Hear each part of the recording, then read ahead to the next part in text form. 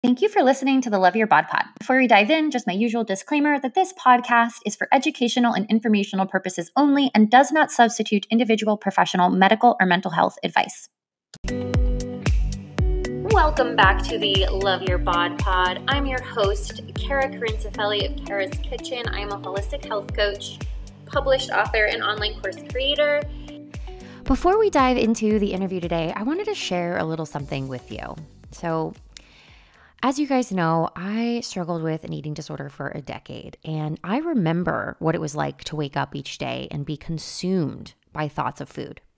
I was always thinking about what to eat, when to eat, how much to eat, or should I even eat at all? Often, I'd have a healthy breakfast and lunch, only to come home and literally binge the night away.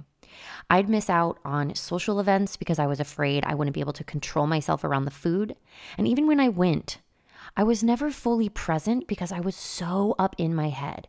I was constantly thinking about the food and what other people were eating or if they were looking at me. I was always worried that people were looking at my body. I was sucking in all the time. Also, restaurant menus gave me anxiety. And holidays like Thanksgiving and Christmas were rarely pure fun. I was so insecure and typically freaking out about the food and what I was going to wear and all of the alcohol. I was always worried that it was going to be a blowout, and typically it was. My mind and my life felt like they weren't my own. And that was really no way for me to keep living. So I made the choice to get help, to get better, to take my mind back, my time back, and my life back. Honestly, I can tell you it was the best decision I've ever made. So getting to the other side is so powerful that I have dedicated my life to helping others just like you get to it too. So if you're ready to truly heal because your life is about so much more than the struggle with food, then I am so excited to share with you about my brand new online course called Break Free from Binge Eating. So you've maybe heard me talk about this on Instagram, but it is so transformative and very healing to be a part of a group like this. So I will be administering it live this fall, and enrollment is now open. The course officially begins October 15th and runs until November 17th. But if you enroll today, you get access to the entire course right away. Right upon enrolling, you get access to everything. But group coaching calls will be starting the week of the 15th. So it's 5 weeks full of everything you need to heal your relationship with food, break free from binge eating, and free up all of the brain space currently occupied by food and micromanaging your body. So each week there will be live group coaching calls, like I said, where I will be answering questions, helping you get unstuck if you are stuck, and providing accountability and lots of loving support. There's also a private Facebook group where you can go and connect with all of the other women in the course. And you have access to all of this for life. And there is nothing like it online, in my opinion. I teach you the science of why you keep falling off the wagon. I show you exactly how to get out of the diet binge cycle. I teach you intuitive eating and mindful eating skills. There are powerful lessons on mindset and perspective. So if you have spent a lot of time with me on Instagram, then you've likely heard me talk about how much our mindset matters and how it's not really about the food we eat. It's about what we think about the food we eat. So I really set you up powerfully to have a brand new perspective and relationship with food. And then there's an entire module on body image, which has been a very powerful module for several of my beta testers. So before releasing this live to you, I spent weeks conducting a beta test to make sure that the course was absolutely ready for you, that all the kinks have been worked out, and that it is truly going to help you stop the fight with food. So for those of you listening, I am offering a super special early bird pricing of $295 between today, October 3rd, and Sunday, October 7th. It goes back up to its full price on Monday, October 8th of $395. So if you've been thinking that it's time to free yourself up from the food obsession, then don't miss out on this opportunity. I will not be offering this course at this price ever again, and I won't be teaching it again until 2019. So I intentionally timed this course to end right before the holidays with the intention of you being able to be fully present with your family this holiday season, to not feel anxious about Thanksgiving, to be able to enjoy the food peacefully and normally, to be able to go and have a really great time and not be so worked up and have anxiety around the holidays. Imagine not setting a New Year's resolution to diet ever again because you never feel like you've been bad or that you need to make up for the food that you've eaten.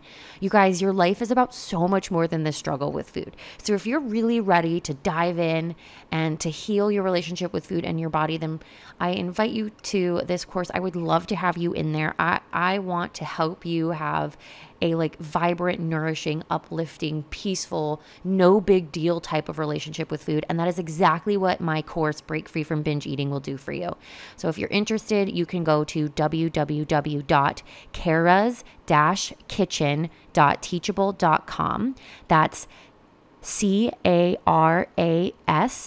dash or hyphen kitchen, KITCHEN dot teachable, TEACHABLE.com. And I will have the link for this into the show notes. So again, you guys, there's a special early bird pricing from today, October 3rd until October 7th. The price goes back up on Monday. So now is your chance. Like, get in there quick. Don't miss out on this opportunity. And with further ado, let's dive into the podcast. Today, we have a really awesome guest on. Her name is Daniele Dalla. She is a nutritional therapy practitioner and the author of a book called Happy Weight. And I really adore Daniele. She's really intelligent, super down to earth, and just kind of has this like take it or leave it attitude. She's super comfortable and confident with who she is, and it's really refreshing to be around women who have this relationship with themselves. In the episode, we talk about her book, Happy Weight, and while I was editing the episode, I realized that I never really asked her to define what happy weight means. So I want to read you what she sent me. I followed up with her and was like, oh no, like send me what happy weight means. So I'm going to read to you her definition right now. And I just want you to keep that in the back of your mind when we do dive into the interview and we do talk about her book. So in her own words, happy weight is not a diet. It's a state of consciousness achieved when we pursue loving ourselves and our bodies to the fullest extent. To love yourself is to be free from judgment of others. Finding your happy weight is a state of body freedom. Perfect, right? Don't we all want to find our happy weight? So just keep that definition in mind when you're listening to the interview so that you have a better understanding of what her book is about. I have read her book. Maybe you've seen me post about it on Instagram. But without further ado, let's go ahead and dive into the interview.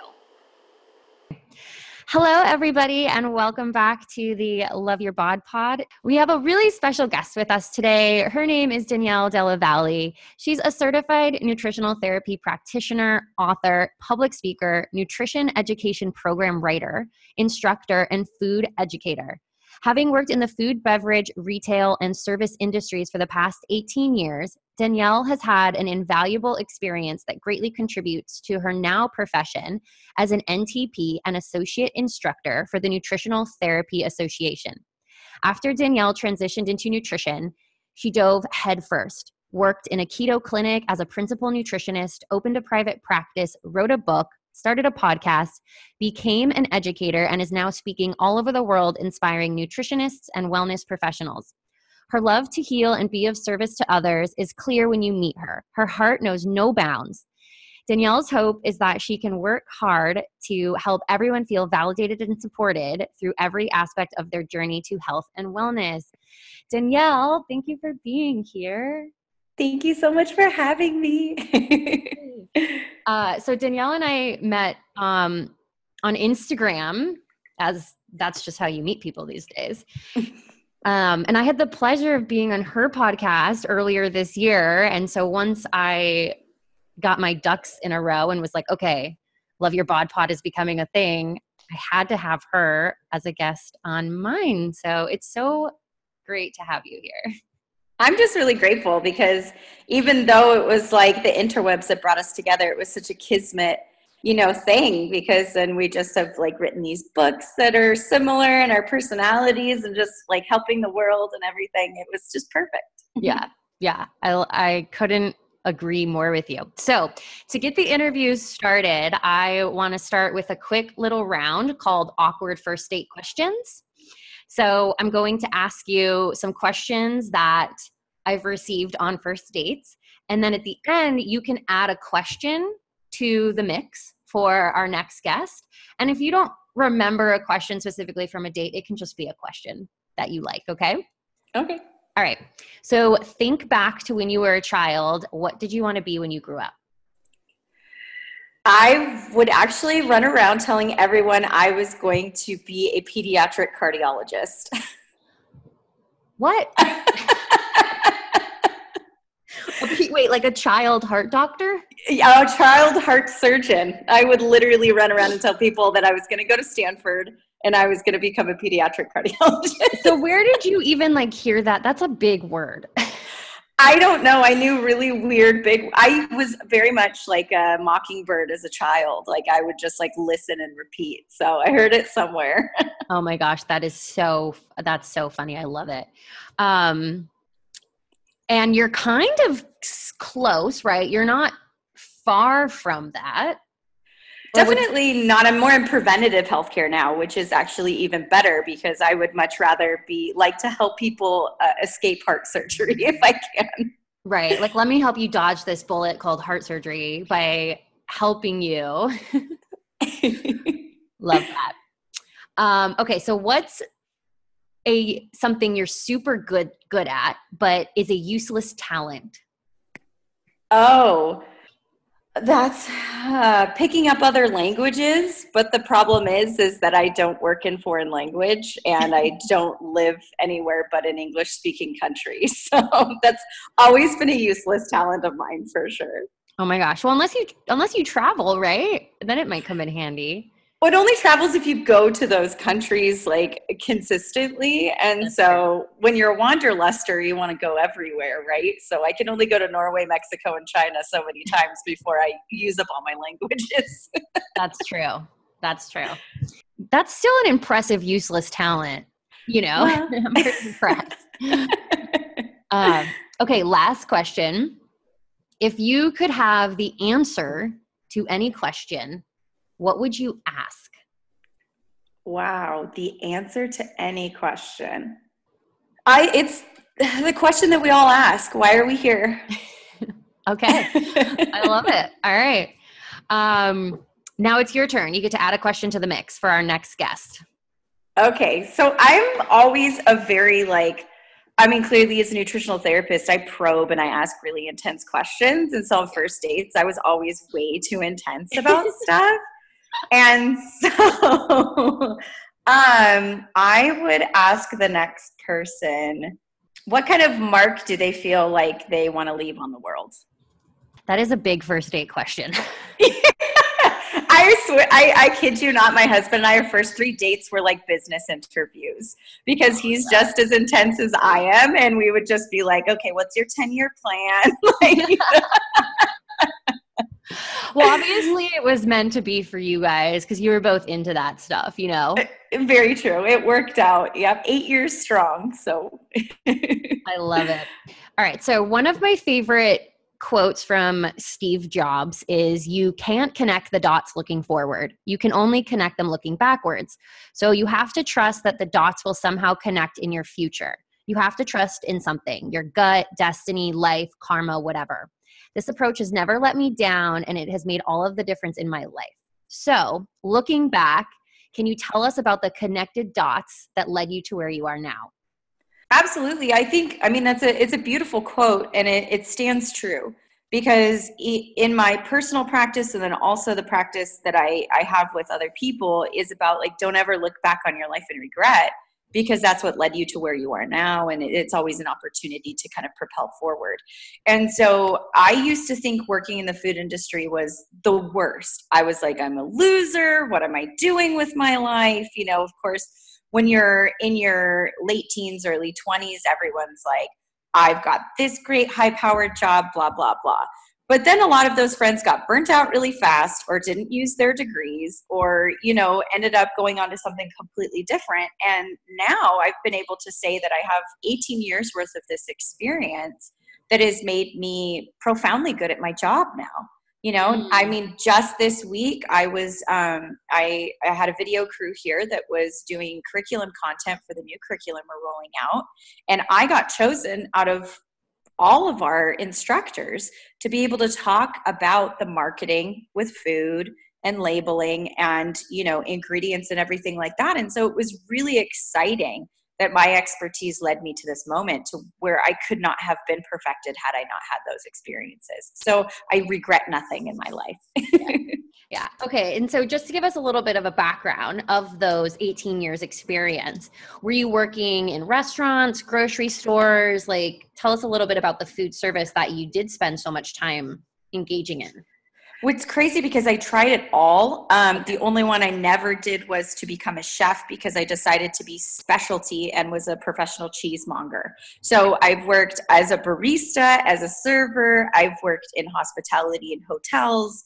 I've done grocery, and I've even done specialty grocery. There was this really, really kind of like boutique-y place outside of Berkeley, California that I worked at that was like only the wealthy people came there. They would like eat dinner and then have these like gourmet meals to go, and like we served them the best cheeses from all around and that type of stuff. So yeah, but specialty was where I ended my career in food before I became a nutritionist. I had kind of peaked, when you're a cheesemonger at that point, you've officially peaked and you can either open your own cheese shop or become a cheesemaker. There's really no more elevation after that. So yeah, I did it all. It was crazy. Yeah.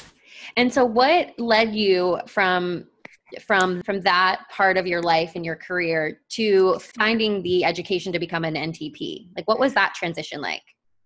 I had always been interested in just different styles of eating. I'd kind of had tried it all. I'd tried being a vegan. I had tried, I had started doing keto when I was in my early 20s. I had experimented with Chinese medicine and supplements through my 20s.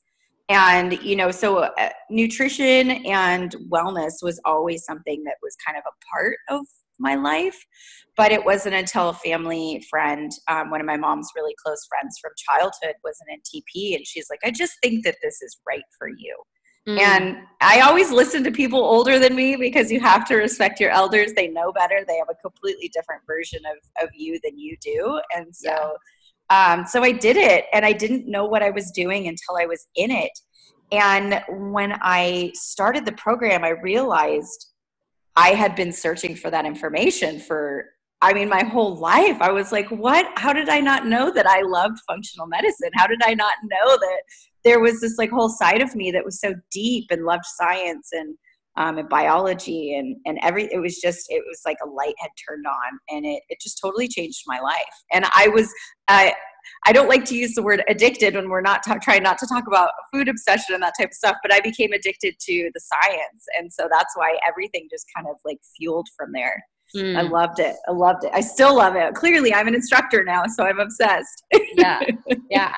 Yeah. So it sounds like you just became engulfed in everything that you were learning. Like it just was feeding you and you were feeding off of it. And yeah, more or less. It was funny because I've never been a competitive person in my life. Like, of course, we all have a little bit of that comparison syndrome when we're growing up, just because we look to our peers, what they're doing.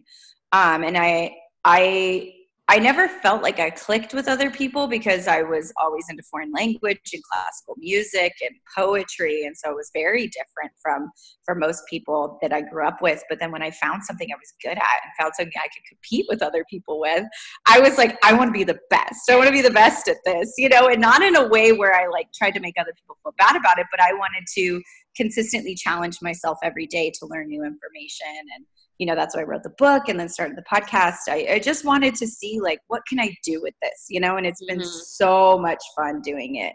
All right. So for those of you who don't know, Danielle has a book called Happy Weight, which I've read, and it's awesome. And reading it, it's so funny. I bought her book on Amazon through a recommendation of another Instagrammer, Nadia from Body and Burdened.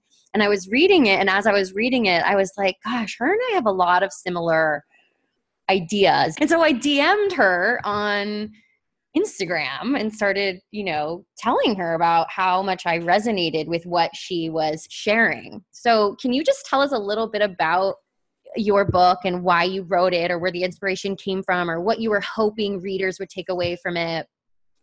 Yeah, so I kind of, I started to see in my community specifically that there were only a few other references when it came to body positivity and nutrition.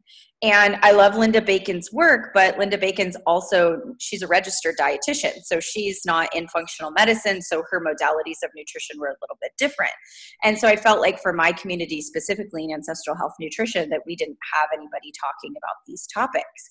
And of course, I grew up in Southern California. So I had dealt with body shame my entire childhood. You know, it was normal for girls to have eating disorders and that type of stuff. And, you know, everyone was getting plastic surgery right out of high school. And, you know, you're from LA, you know what that's like. It's definitely that kind of vibe of, you know, no one's ever good enough. So I always was like, okay.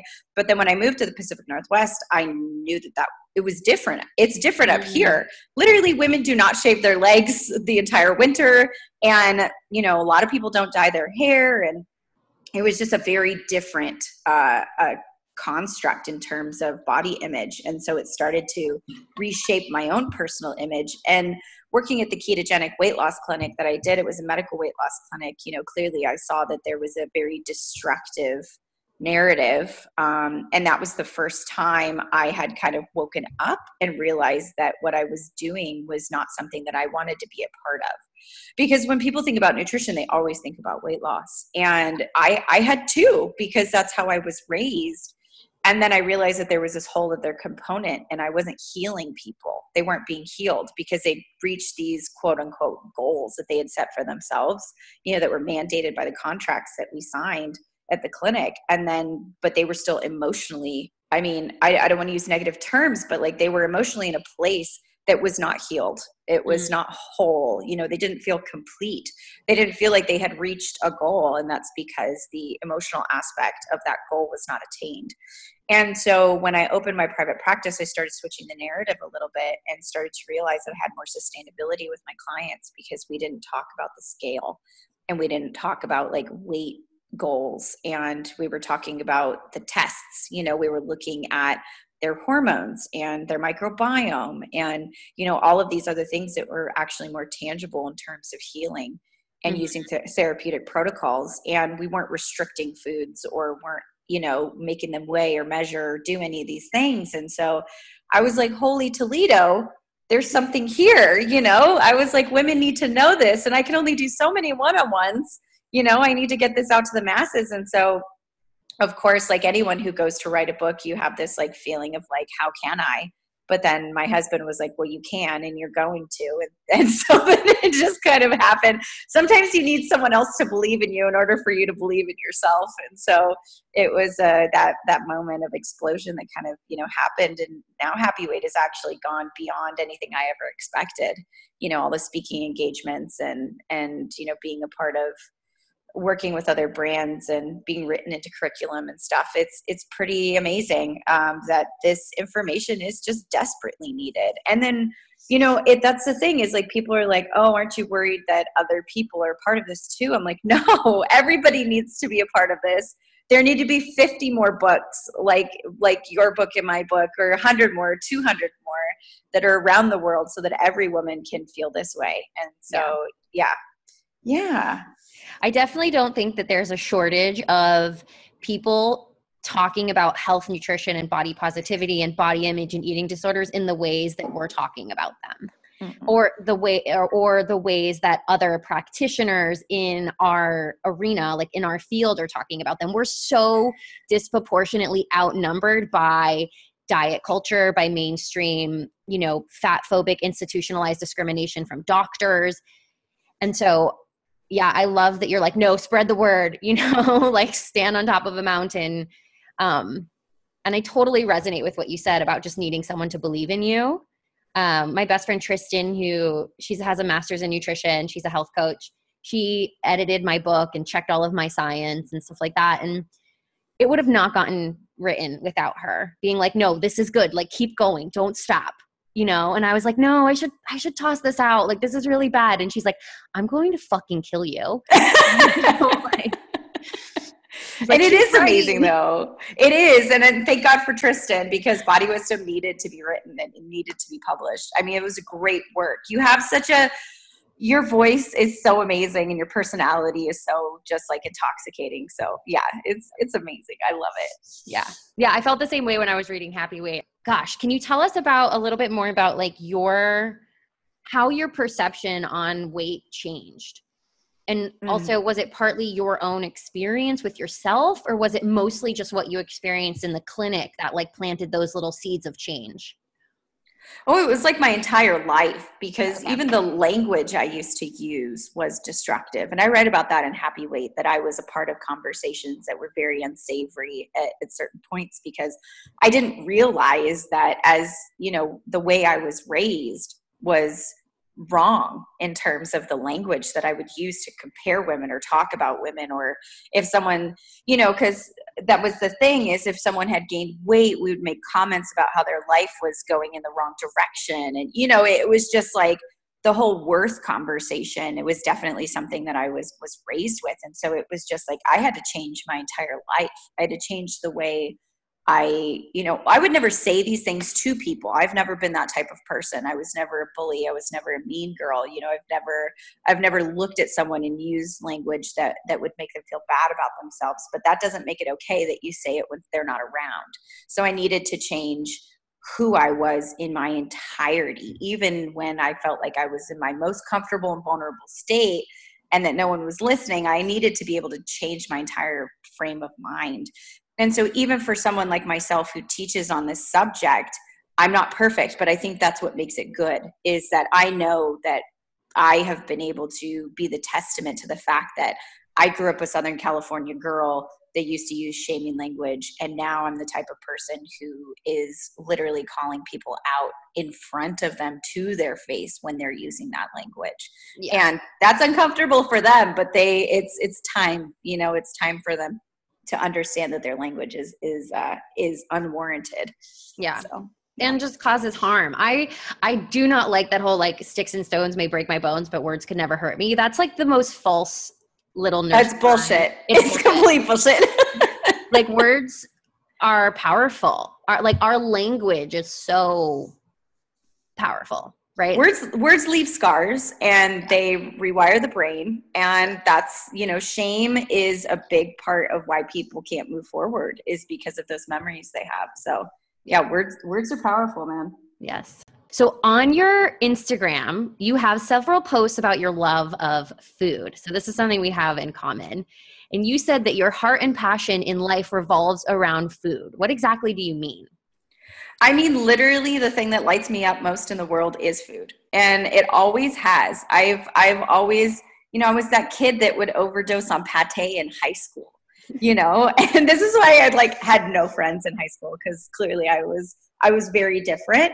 But yeah, I mean, I was the type of kid that could go to a college party and talk about Barolo wine and, different types of cheese and true fermented sourdough bread and that kind of stuff. So I'm a culinary person at heart. My parents were restaurant owners. My parents are snobs when it comes to food. I can't hide that. They will complain if they don't get the food they want. That's just how I was raised. And so I think that's the thing, is even if I'm anywhere, if it's a hole in the wall, it's about food quality for me. So I'm just the type of person, I love flavor. I love textures. I love innovation. I love culture. I just love food. Food is why I travel. It's why I do the work that I do. It literally is my life. My husband is obsessed with cycling, so he could spend hours in a bike shop, gag me with a spoon. But I could do the same thing at the farmer's market. Do you know what I mean? If I'm at the farmer's market, I literally could be there till they from open to close, and then feel sad when it closes. And so that's just my life. I don't know if you remember Beauty and the Beast, when Belle is grabbing her baguette and that kind of stuff. I just resonated with that so much, even though I think Disney movies have ruined women in terms of body image and other lifestyle issues. But yeah. I don't know. Yeah, that's so food. It is my passion. It's what drives me. It's what makes me feel creative. And I love everything about it. Mm-hmm. And so how does it tie into your love of nutrition and nutritional science and the biology of the human body? How are the two connected? For me specifically, I've always been the type of person that loved whole ingredients. And so when it comes to processed food, it's really hard for me because I almost feel the pain of the denaturement of the food. And so when we talk about healing, and this is the thing, is like there's a lot of orthorexia in the wellness community. A lot of people have food trauma specifically from their healing journeys, which I have seen, and it can be debilitating because there are people with severe like bacterial infections, different diseases, autoimmunity. And so once they've healed and they can maybe start introducing other foods into their life, there's a lot of trauma that's around that. And so I think the thing is that I love teaching people that there is life beyond these food traumas, and that we could learn to love all foods again and love them in their whole form and learn about what they do for us. Food gives us life. That's how we nurture, that's how we nourish and create sustenance for everything, for brain productivity, for our energy levels, for hormones. And so I just love the fact that just like a strawberry has different nutrients and components and polyphenols and antioxidants and all of these beautiful things that can come into the body and nourish us. So it's just the fact that I, have this unwavering, unconditional love for food. And then now I know its physiological components and how it activates in the body. I think they're the perfect marriage. Yeah. Yeah, absolutely. And I definitely want to touch on the fact that it can totally be taken to an extreme, right? Like the conversation around whole foods versus processed foods, and that the fear mongering that's present in wellness culture or diet culture or the healthism or the nutritionalism of the world is very real, right? Like orthorexia is a new eating disorder classification, and it, in my opinion, is a direct result of these very far to one side opinions. Mm-hmm. And while all of that is real and we want to be mindful and respectful of it, there is absolutely an argument for the nutritional middle ground where eating a diet rich in all of these life force giving foods that you're talking about is a celebration of self-care. It's a celebration of the circle of life and how the earth gives us food and we live on the earth and all of this stuff. And of course it can be taken too far in either direction, but that doesn't take away the fact that the food that you put in your mouth absolutely affects your health and your vibrancy. Yeah, I think, as I've kind of come full circle in terms of my teaching, I truly believe that body love, and, if we're talking about truly loving our bodies, we want to nourish our body, right? And that doesn't mean we have to be 100%. And I know that that's what can happen with eating disorders specifically, is it's about control, right? And so that's why they, look at the macros and weighing things and, counting calories and that type of stuff. But if you don't look at those at all, if you look at food like it's not a math problem or a control problem, and you look at it as I'm honoring this food that's honoring my body and nourishing me, then it's a completely different relationship, And that's the thing, is there's pleasure from food too. And I feel like denying yourself of that pleasure is also something that we don't want to do.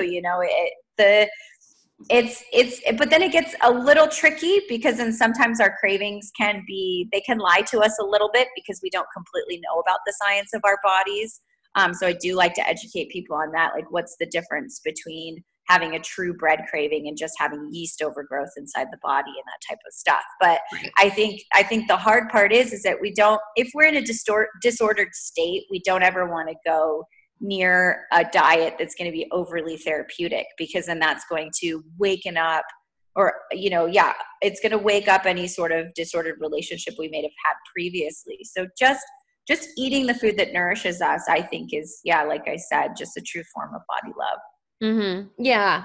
I always talk about how eating nutrient dense foods for me is a form of self-care, mm-hmm. but I always follow up that comment or that conversation with like, and also having beer and french fries with my boyfriend on the weekend is also a form of self-care, right? Absolutely. Yeah. And I know that we talked about this on, I think, our episode on your podcast about how like alcohol is an important part of your history, of like your family roots, you know? Absolutely. Yes. And that's the thing, is that like my family is very European, and it's just a part of who we are. And I like to think of like, when I think of living a really long, happy, fulfilled life, I think of how have we always lived. We've always lived with community around food, with libations and enjoying each other and laughter. And that's just how I see my life. And yeah, I'm a nutritionist that drinks alcohol and eats carbs. Ooh, you know, like, ooh, I'm the devil. But you know, it's so funny because it's just, there are so many nutritionists that are out there in the community that, you know, they deny themselves because they think that they're going to somehow beat the fact that we don't all make it out.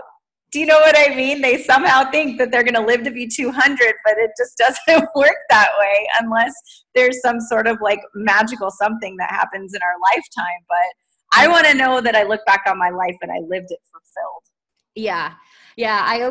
There's a certain level of emotional nourishment and satisfaction that comes from enjoying your life and having a glass of wine with your family, right? That gives you life, right? Like, that will do things for your health that like a green juice just can't.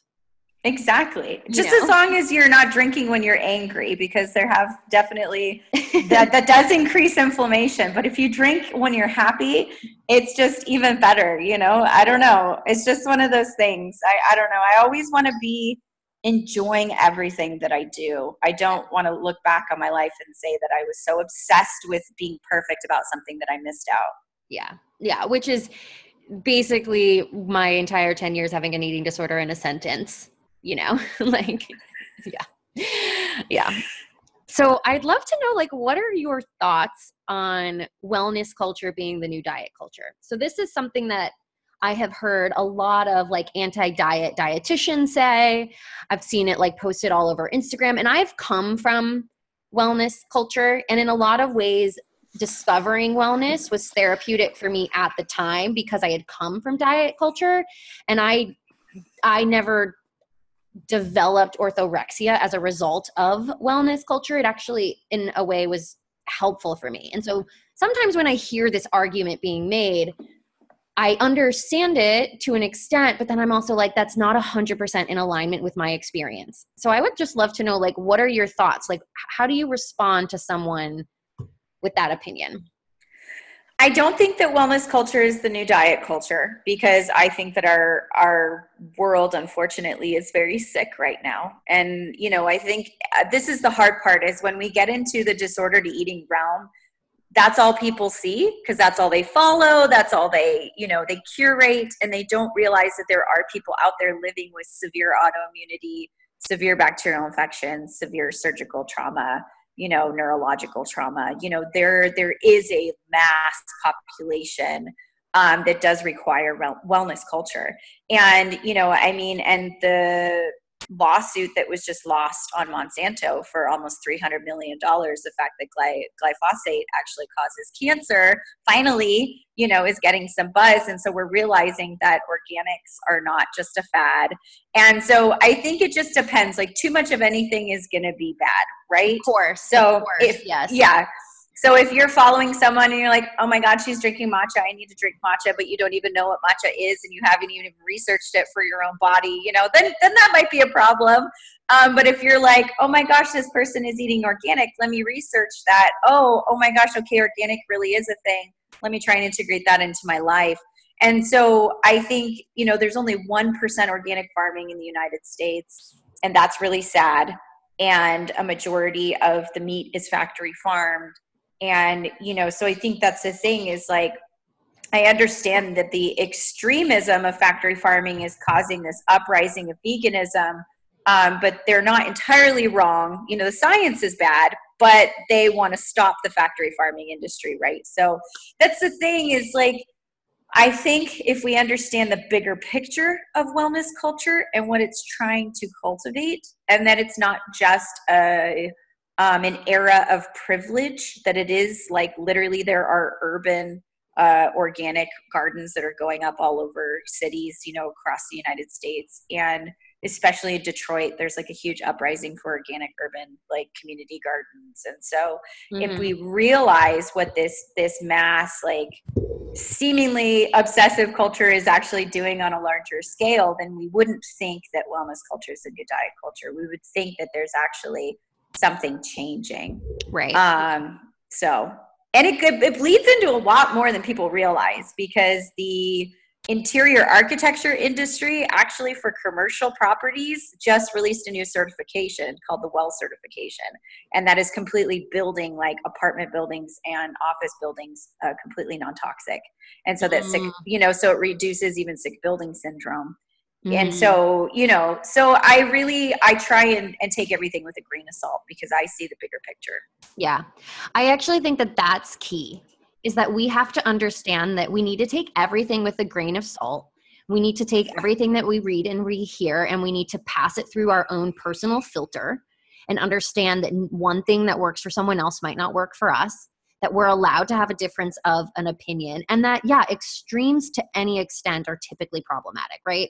Like there's even such a thing as drinking too much water. Yes, it can kill you.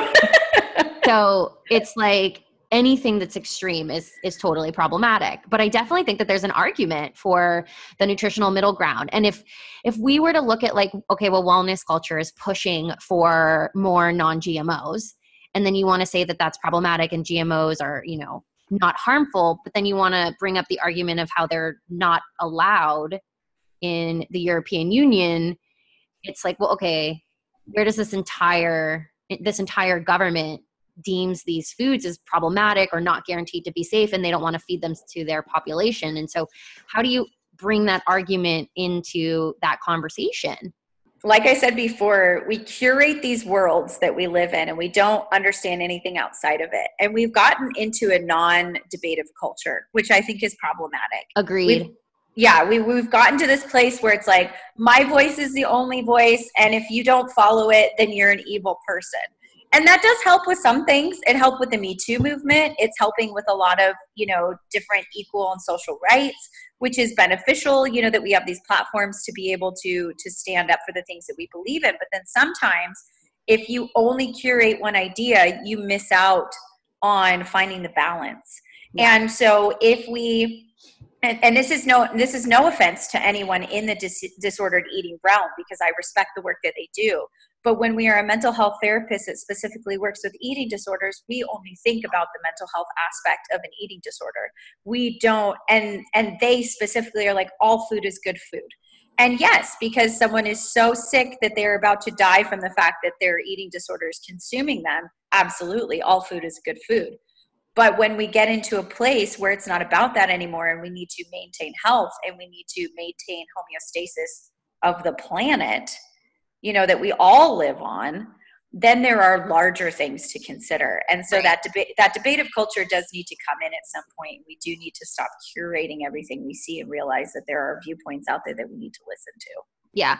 Yeah. I think that both conversations have merit in their bubble, but they absolutely can and need to coexist, because there's not a one size fits all way to approach it.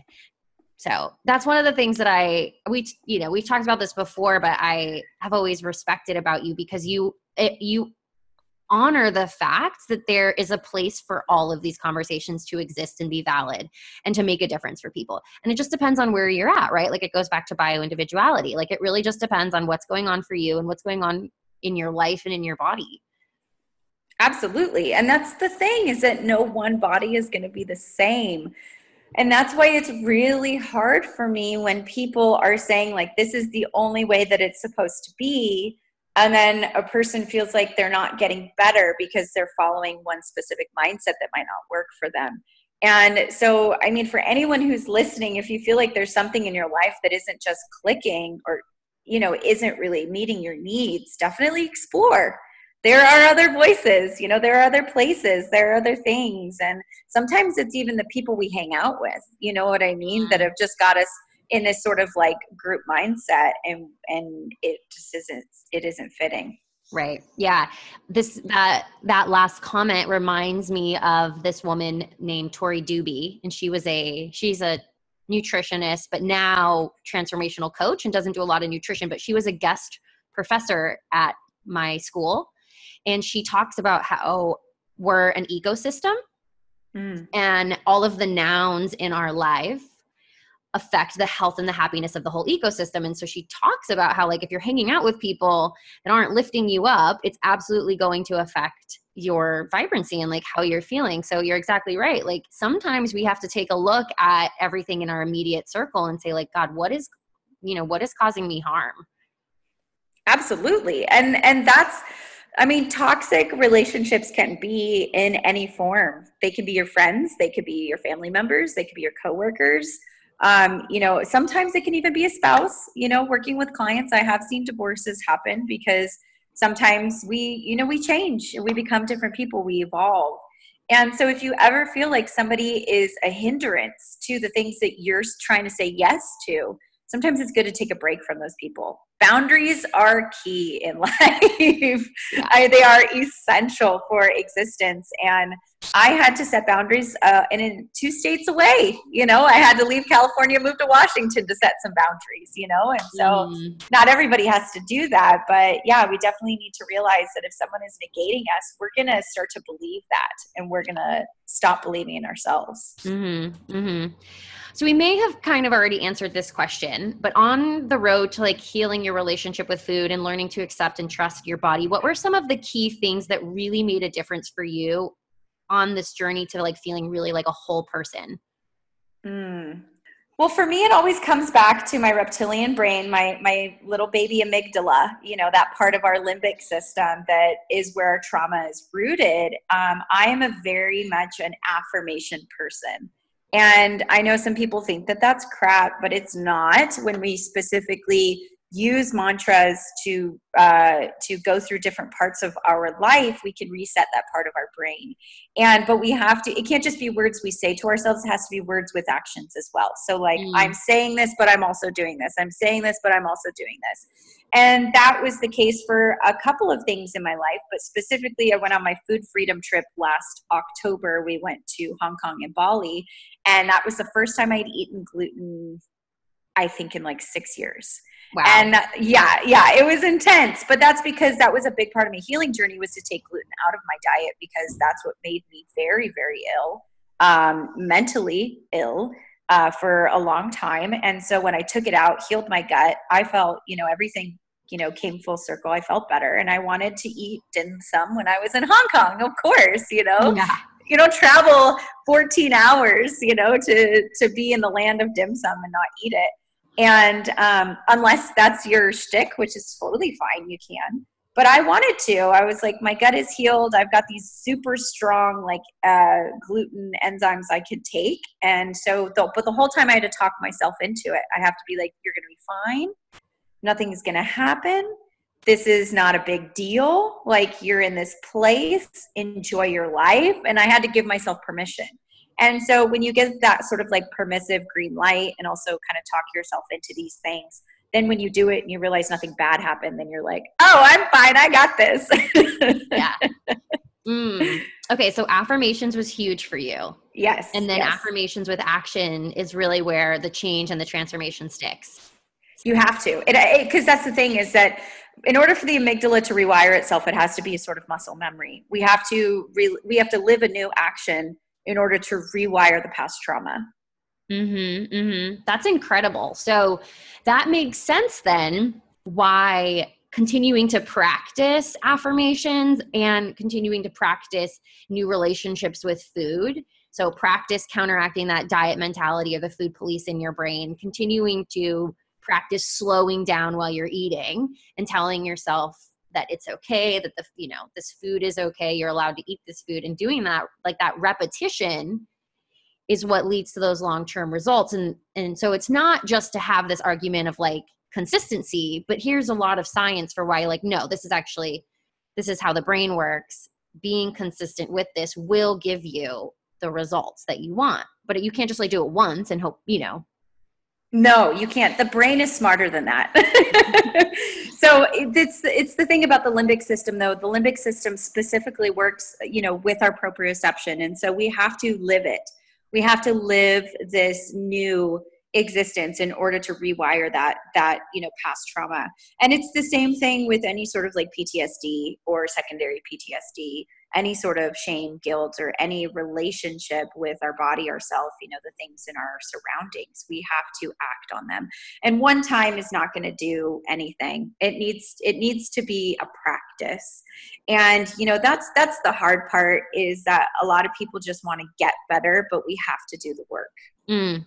Maybe that's why we like diets. Yeah. In 30 days, your life will change. Yeah. And I don't want anyone to think that I'm like talking crap about any specific diet. I just think that like 30 days is not enough. We have to like continue practicing whatever we're doing, right? In order for it to stick, in order for us to really embody this change.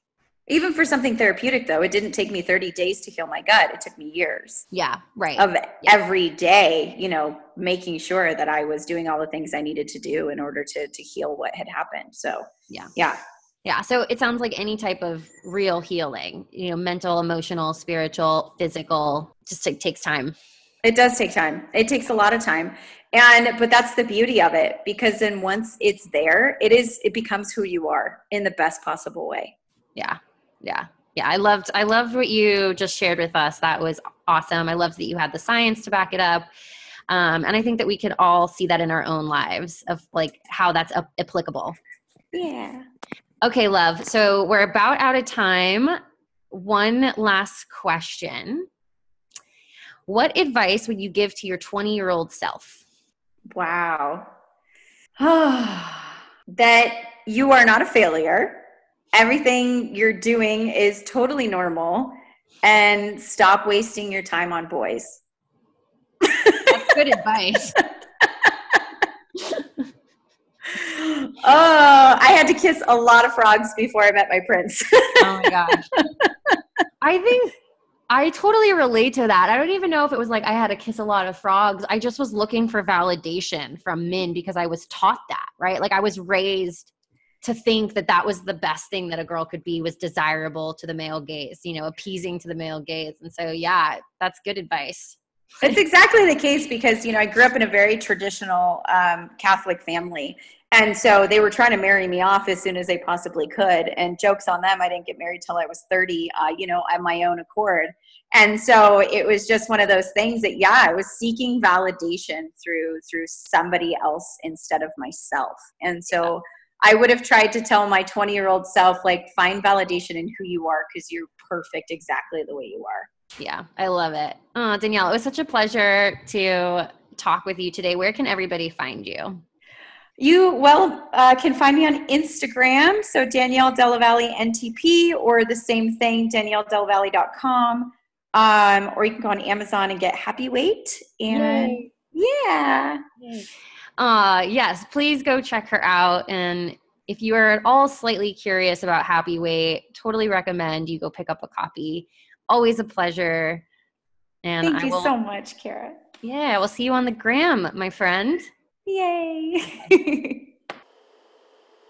Wasn't that so great? I just adore Danielle. She's fantastic. I hope you guys enjoyed this interview. Please let me know. Hit me up on Instagram.